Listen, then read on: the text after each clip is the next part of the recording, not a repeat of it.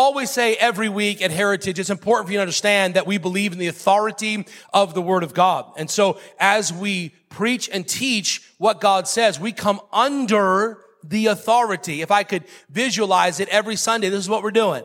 We're going under the authority of the Word of God and allowing it to change us so that we can learn what it says and apply it. That's the key.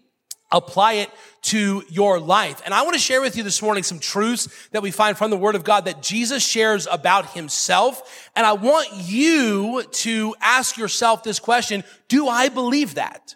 It's important. Let me say this on the outset, and we'll see it throughout the passage, that your theology will dictate your behavior. What you believe will dictate how you behave, okay? And so if you have wrong theology about Jesus, then you're going to have wrong Christian living, and you're not going to be able to understand how God wants you to live. And you're going to be confused on this end because you're confused on this end. And so we got to get the foundation right. We have to truly understand and believe what the Bible says about Jesus. And here in John 5, he takes some time to talk to some religious leaders to explain who he is. And I want to share that with you this morning. John chapter 5, verse 19, you can follow along in your Bible, on your app, or the verse will be on the screen. It says this, verse 19, so Jesus said to them, truly, truly, I say to you, the Son can do nothing of his own accord, but only what he sees the Father doing. For whatever the Father does, the Son does likewise. For the Father loves the Son and shows him all that he himself is doing, and greater works than these will he show him, so that you may marvel. Verse 21, for as the Father raised the dead and gives them life, so also the Son gives life to whom he will. For the Father judges no one, but has given all judgment to the Son, that all may honor the Son, just as they honor the Father. Whoever does not honor the Son does not honor the Father who sent him. Verse 24, truly, truly, I say to you, whoever hears my words and believes him who sent me has eternal life. He does not come into judgment, but has passed from death to life. This is the word of the Lord for us today, and may we be focused on it and receive it with open hearts and minds as we allow it to speak to us. Let's pray. Father, you are good. Bless now in this time of studying your word. May you be honored and glorified. May your word be clear. May it penetrate our hearts. May it reveal to us our condition. And Father, may we respond accordingly as you speak to us, we pray. In Jesus' name, amen. If you're taking notes this morning, the title of the message is simply this: From Death to Life. From death to life. We find this in the last part of our passage where it says that he will pass from death to life. And we see here this morning that Jesus takes some time to really walk through some different things that he wants us to understand. If you're taking notes also, or if you want to sort of catch a big idea of the passage, here's the big idea. It should be on the screen here if we have that. The big idea is this. It says, I am set free and transformed when I fully believe the words of Jesus. Now, don't miss that. I am set free and transformed when I fully believe the words of Jesus. When you understand who Jesus is and you believe in who he says he is, it will set you free in some areas of your life and will transform your life completely. Now, that is not, I say that without trying to be hyperbolic here. I'm not trying to be sensational. I'm not trying to sell you a timeshare. I'm simply, if you sell timeshares, that's fine. I'm sorry I said that, all right? I was on the plane yesterday, forgive me, okay? But I'm not trying to sell you a bill of goods. I'm not a preacher who's just trying to sell you on Jesus. I'm trying to say this in a very rational, clear way to help you understand the magnitude of having a clear understanding of who Jesus is, because when you do, when you fully understand it and believe it, you will be set free and transformed. And I don't know about you, but I want to be set free in my life, and I want to be transformed. I don't want to wake up every day the same person I was the day before. And I don't have the power to transform me, and sometimes I don't have the power to set myself free. And so because I don't have the power to set myself free, I don't have the power to transform myself, I am stuck, I am chained, I am locked down because of who I am and my sinfulness. I need something or someone else to transform me and set me free. And I say to you again, that you and I are set free and transformed. When? When we fully believe the words of Jesus. 3 times in John chapter 5, and 2 times specifically in this passage, Jesus makes extreme statements about his relationships with his Father. Extreme, blasphemous statements that he makes about his relationship to God. And he not only makes the statements, but he overemphasizes the truth of those statements. He doubles down on the fact that he knows he's making an extreme statement about himself, and then he goes and doubles down and says, I know what I said, and I want to confirm it even more what I said. How do we know that? We see in the first part of verse 19, it says this, truly, truly, I say to you. Jesus is not repeating himself, he's emphasizing himself. See, the word truly means this. It means amen. It means indeed. It means of a certainty. It means literally, it is true. It is true. And what Jesus is saying here is this in verse 19. He's saying, hey, listen, I'm about to say some things and those things are true. And then he says, oh, by the way, and they're true. Truly, truly, it is true. It is true. Amen. Part of the reason why we say amen when something is being sung or taught is because what you're saying is, it is true. You could say that instead of saying amen. That'd be the same thing, right? It is true. Or you could say the Greek word, which I can't pronounce here, but that's okay, right? Amen. It is true. So if you shout it out, it is true, right? If I say, I'm going to be done here in 5 minutes. It is true. Don't say amen to that one. That was a trick. I got you. All right. But what Jesus is saying here is this. He's saying, let me tell you something that's true.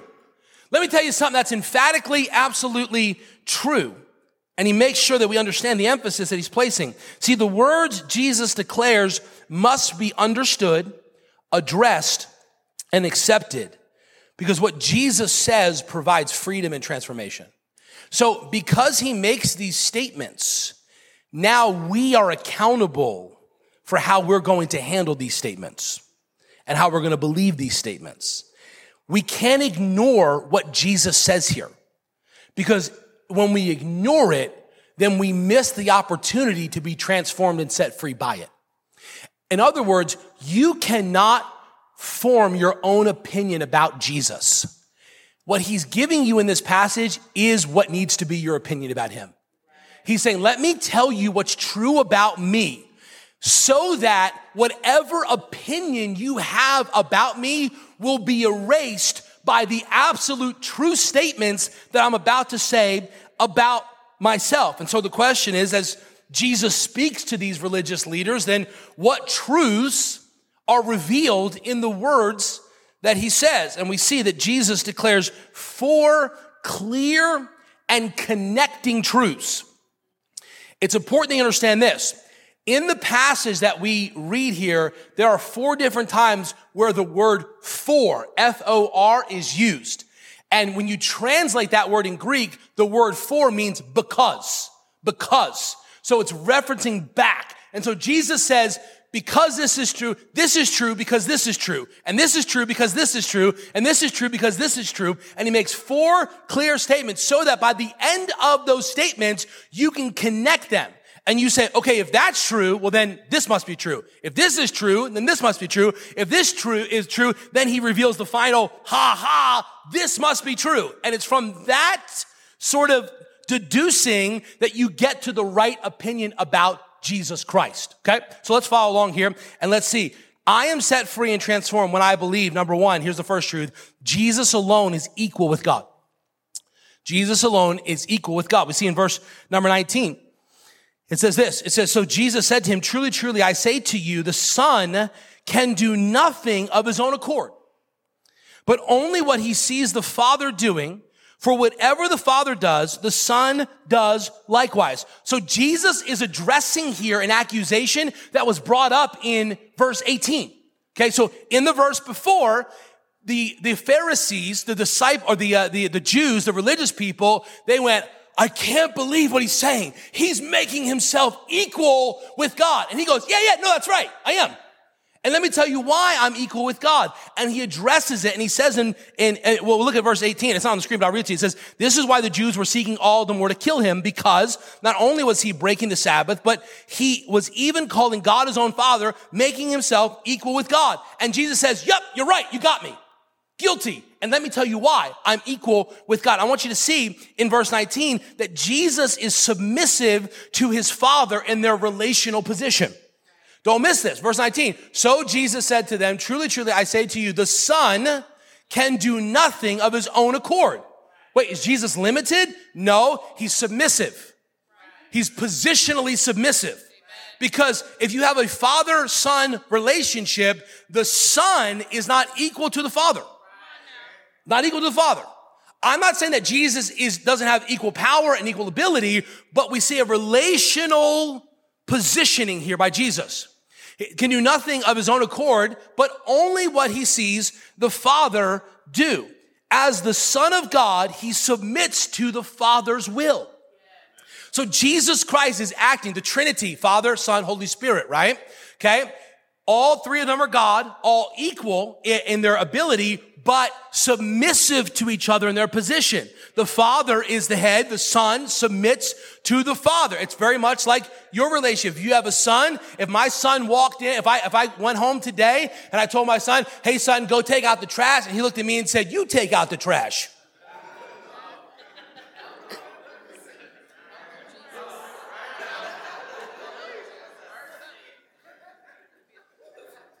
This is where I'm going to lean upon the grace of God growing in my life. And I'll say something very spiritual and probably quote some scripture or something like that. No, I'll say, excuse me? Excuse me, right? And why? It's not because he's my son. I'm the father. So it's not that he doesn't have the same desires, abilities, feelings as me, but our relational position puts one over the other. So Jesus is doing it. Why? As the Son of God, he submits to his Father's will. Matthew 26 says this, and I'll read it to you. It says, and going a little further, he fell on his face and prayed, saying, my Father. Notice he references that relationship. My Father, if it be possible, let this cup pass from me. Nevertheless, what did he say? Not as I will, but as you will. See, Jesus, even though he was the Son of God, he never forgot even though he was God in the flesh, he never forgot his positional relationship with God. He always was submitting, always was humbling himself before the Father.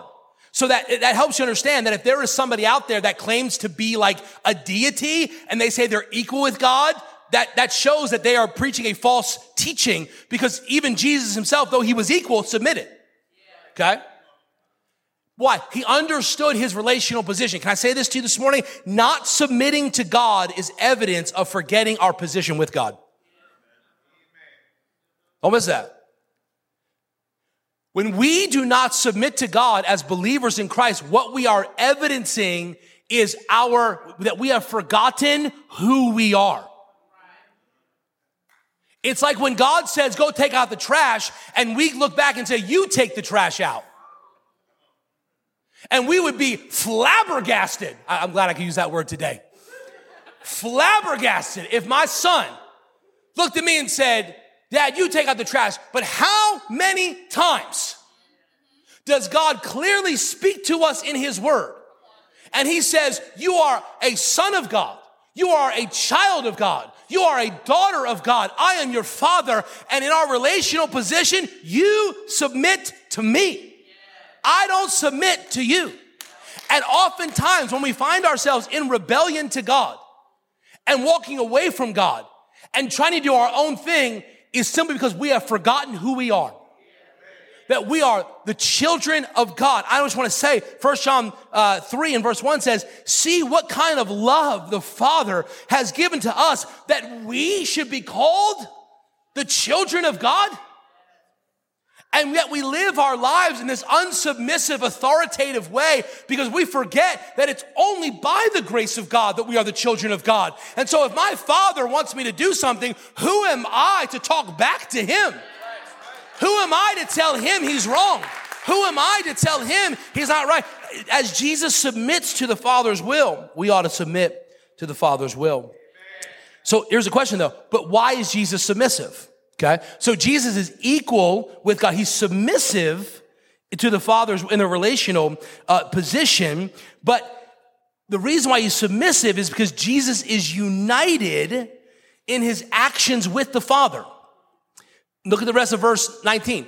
So Jesus said to them, truly, truly, I say to you, the Son can do nothing of his own accord, but only what he sees the Father doing. Here's the last part. For whatever the Father does, that the Son can do likewise. The word likewise translated in the same way. It's not like Jesus does something because he's empowered by his Father. He can do everything his Father can do. And because he is submissive to the Father's will, he is therefore going to do what the Father says. Okay? Though he is equal with the Father, so that whatever the Father tells him to do, he has the divine ability to actually do it. Like if the Father says, go to the world and save them from their sins, Jesus says, I can do that.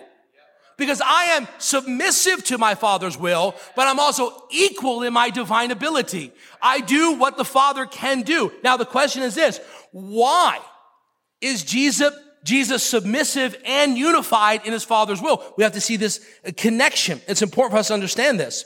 So Jesus alone is equal with God, which means he is submissive to his Father's will. He is unified in accomplishing his Father's will. But why? Look at verse number 20.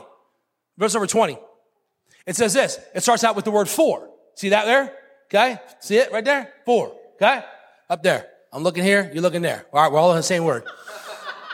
Some of you know there's a screen back there, right? It's a mirror that can see everything that's on your phone right now. I can look and see. Person just jumped on Instagram right there. All right. Okay. No, I'm just joking. I can't see that. That'd be cool though. We could do that. For. Now here's what he says. Verse 19 connects to verse 20. Can we preach the Bible this morning? Can we go verse by verse? Okay. So verse 19 connects to verse 20. I am equal with God for, translate the word for with the word because. Why is Jesus willing to do his Father's will? Because, verse 20, for the Father loves the Son and shows him all that he himself is doing. So, truth number one, Jesus is equal with God. But number two, Jesus alone knows the full plan of God. So, Jesus does the Father's will because he knows alone the Father's plan.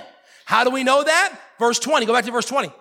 Because the Father himself loves him, and the expression of his love is that he shows him all the things that he is doing. So Jesus and God are in the same place, and the only person who is equal with God, that's why we put the word alone in there, in the points. Jesus alone. There is no other human. There is no other person in this world that has been or ever will be who is equal with God. Nobody. I didn't just say that. Jesus is saying that. He's saying you have the wrong opinion about me. If you think that there is someone else in this world that is elevated to a divine position, a man or a woman or a person or a religious leader, you're wrong, because I alone am equal with God. Why? Because I am the only one who knows the plan of God, because my Father reveals it to me fully. So here's the two truths so far. Jesus is equal with God. Jesus alone knows the plan of God, for the Father loves the Son and shows him all things that he is doing, and greater works than these will he show him. So now Jesus is saying, listen, you know why I healed that man at the pool of Bethesda? You know why I fed the 5,000? Because I know God's plan, and I know that God wanted me to do that. My Father and I are on the same page. I submit to him, and so I'm doing this on the authority of my Father. And he says this in the last part, verse number 20. Go back to that. We can't miss this part. He says, and greater works than these. Greater works than like feeding 5,000 and like, healing a paralyzed man. And I mean, those are pretty cool. I take that level. You know what I'm saying? Like, if I had a superpower, I'd take that. I'd be fine with that. But he said, I fed the 5,000 with 5 loaves and 2 fishes. Yeah. Nothing compared to what I'm going to do. He says, greater works than these will you do. Why? What's the reason? So that you may marvel. I'm already marveling at the fact that he healed somebody like who was paralyzed. right? It's like when I we take, like, my boys, we grow up and they go to amusement park, right? And you tell them about a place, like you tell them about, like, one time I went to Universal Studios, and they've never been there, so they don't know. So they don't know. They think it's like Chuck E. Cheese, right? You know what I mean? Like, their level of marveling is like when they walk into Chuck E. Cheese, they're like, wow, Chuck E. Cheese, right? And like, they might say sometimes like, Dad, is it like Chuck E. Cheese? Son, come on now. You got to raise your level of expectations here, right? We just took our boys the other day. We took a trip a couple weeks ago to New York City. First time we ever went there, and we survived, praise God. And it was great. And I'm telling you, I tried to explain to them, like, what New York was like. And you can't explain it. There's no city like it. It's not like Washington, D.C. That's a great city, but it's not like, New York is unique. And we went down to New York, man, and we were like just having the greatest time. One of the greatest things I love about New York are all the little streetcar food places, right? I could like go every corner and just hit one. Like, I'll take a chicken on a stick, man. I'll take a hot dog. Give me some of this. I'll take it all. One night, we were so thrilled by the little carts. We literally had dinner. I went down and spent $35 at some guy's cart and took it back to the hotel, and we had pretzel, hot dog, chicken on a stick, and who knows, a Gatorade for dinner. It was just great. It's New York, man. Well, you can't get that anywhere else in the world. My boys were just thrilled by that, right? And what Jesus is saying to you is this. He's saying to you, I've done some things that are sort of like your neighborhood, but I'm going to show you some things that are like New York. Whoa. What? So here's the question now. The question would be this. Why will we marvel at the greater works? What is so great about what he's going to do that will cause us to marvel even more? And that's where he reveals the third truth about himself. Jesus is equal to God. Jesus alone knows the plan of God, so much so that he knows the greater works, and he tells us you're going to marvel. Why? Because he's trying to draw you in this morning. He's trying to show you his greatness. So why would we marvel? What are these greater works that he's going to do? And believe it or not, in verse 21, he tells us. He says, for as the Father raises the dead and gives life to them, so also the Son gives life to whom he will. We're talking about raising the dead now?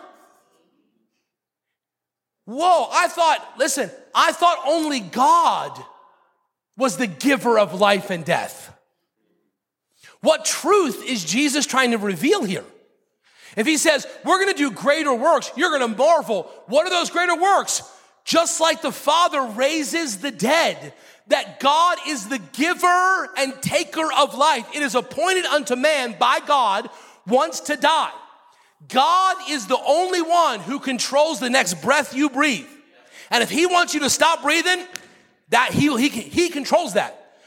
And so what we see, the third truth is this, is that Jesus alone is given what belongs to God.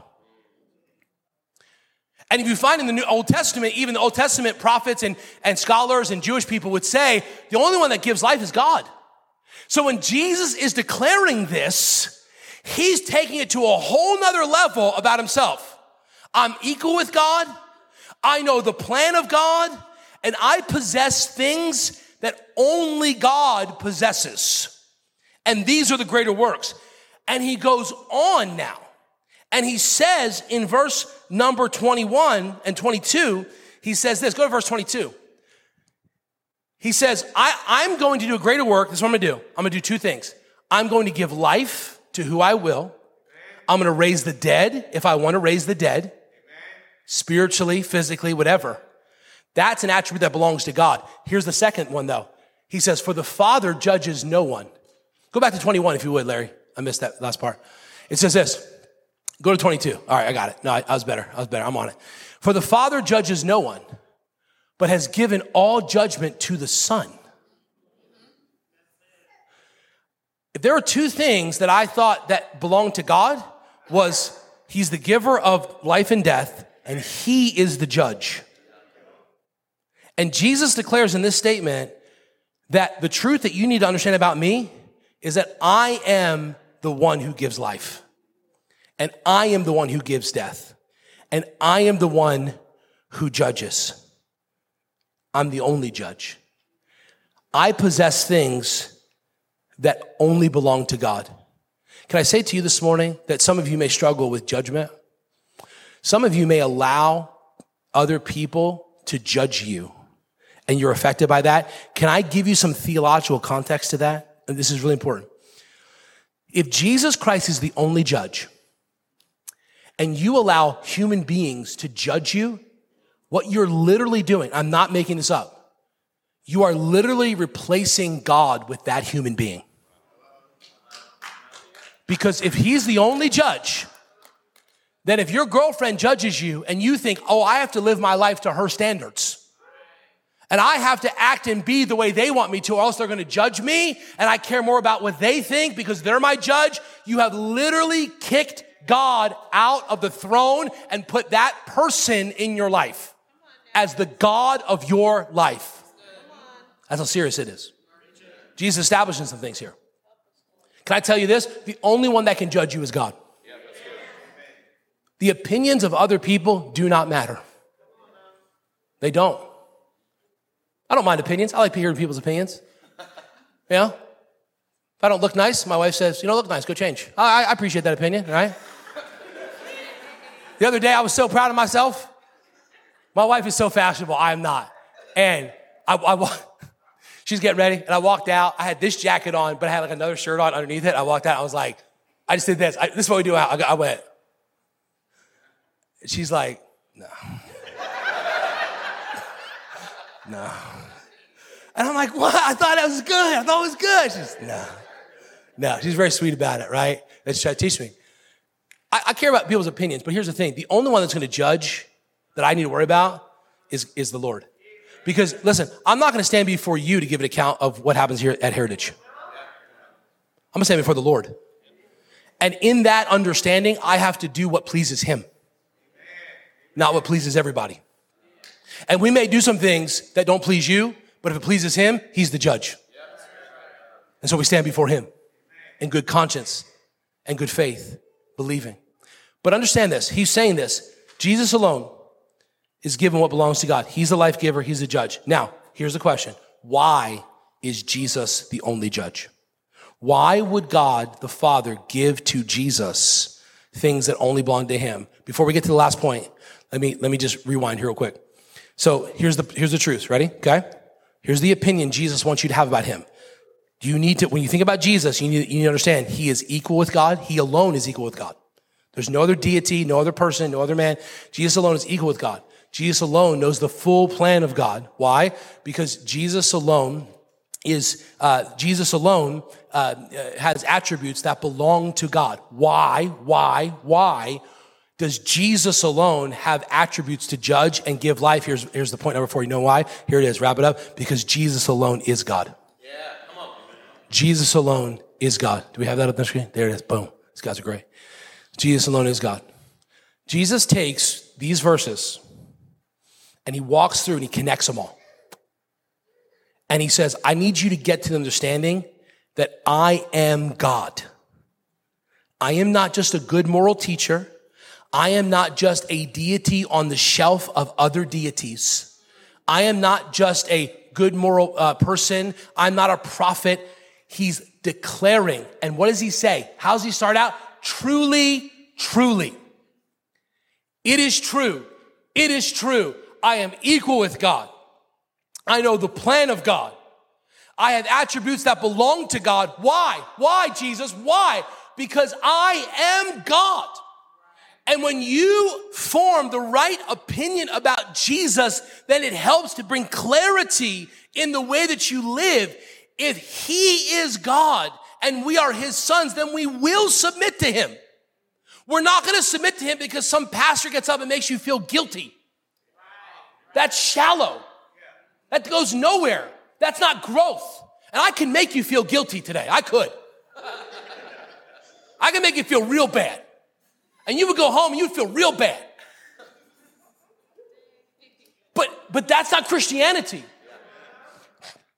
We behave because of what we believe. And if you will come to the place where you will say, Jesus alone is God, it'll change the way you live. Why? How do we know that? Look at the last verse. Verse 23. It says this, that all may honor the Son. Look at it says, just as they honor the Father. That we would praise and glorify Jesus in the same level that we praise and glorify Jehovah. And when these Jewish leaders heard this, you mean you want us to honor you the way that we honor Yahweh? Truly, truly. And he declares this, and he says this. Now ready? Here it goes. Ready? You say, that's great. Man, I'm not sure if I believe that. I'm not sure if that's my opinion about Jesus. Don't miss the last verses. What's he say? He transitions. This is who I am. This is what's true about me. This is the opinion you need to have. Why? Because whoever does not honor the Son does not honor the Father who sent me. Go to that last verse, 24. And then he says this. Then he says again, here it is. He says, let me give you another true statement. That if you don't fully believe this, here's what's going to happen. Truly, truly. He says, truly, truly, verse 19, here's what's true about me. Don't miss this. I'm done. I appreciate the extra time. Don't miss this. Truly, truly, verse 19, here's what's true about me. Verse 24, truly, truly, here's what could be true about you. Truly, truly, I say to you, whoever hears my words and believes him who sent me has eternal life. He does, watch this now. He does not come into judgment. You know why? Because he's set free from it. There's no need to judge someone who believes in the only judge. There's no need to judge someone who will act on behalf of God to pay for the sins of all the world. Because when you believe on Jesus, then you are believing that he is the one that took your place. He paid your penalty. He was the one that stood up in court when they said to you, you are guilty on all charges. And Jesus stood up and said, hey, listen, judge, I know he's guilty and I'm innocent, but I'll pay his penalty. I'll judge. Don't judge him. Judge me instead. And when you believe that, you are free from judgment. You are free from the eternal damnation that is to come for those who do not believe in Christ, for those who have sinned against God. You are set free from that.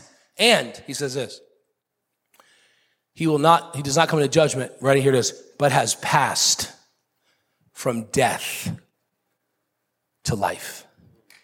Can we go back, Larry, go back to that big idea slide.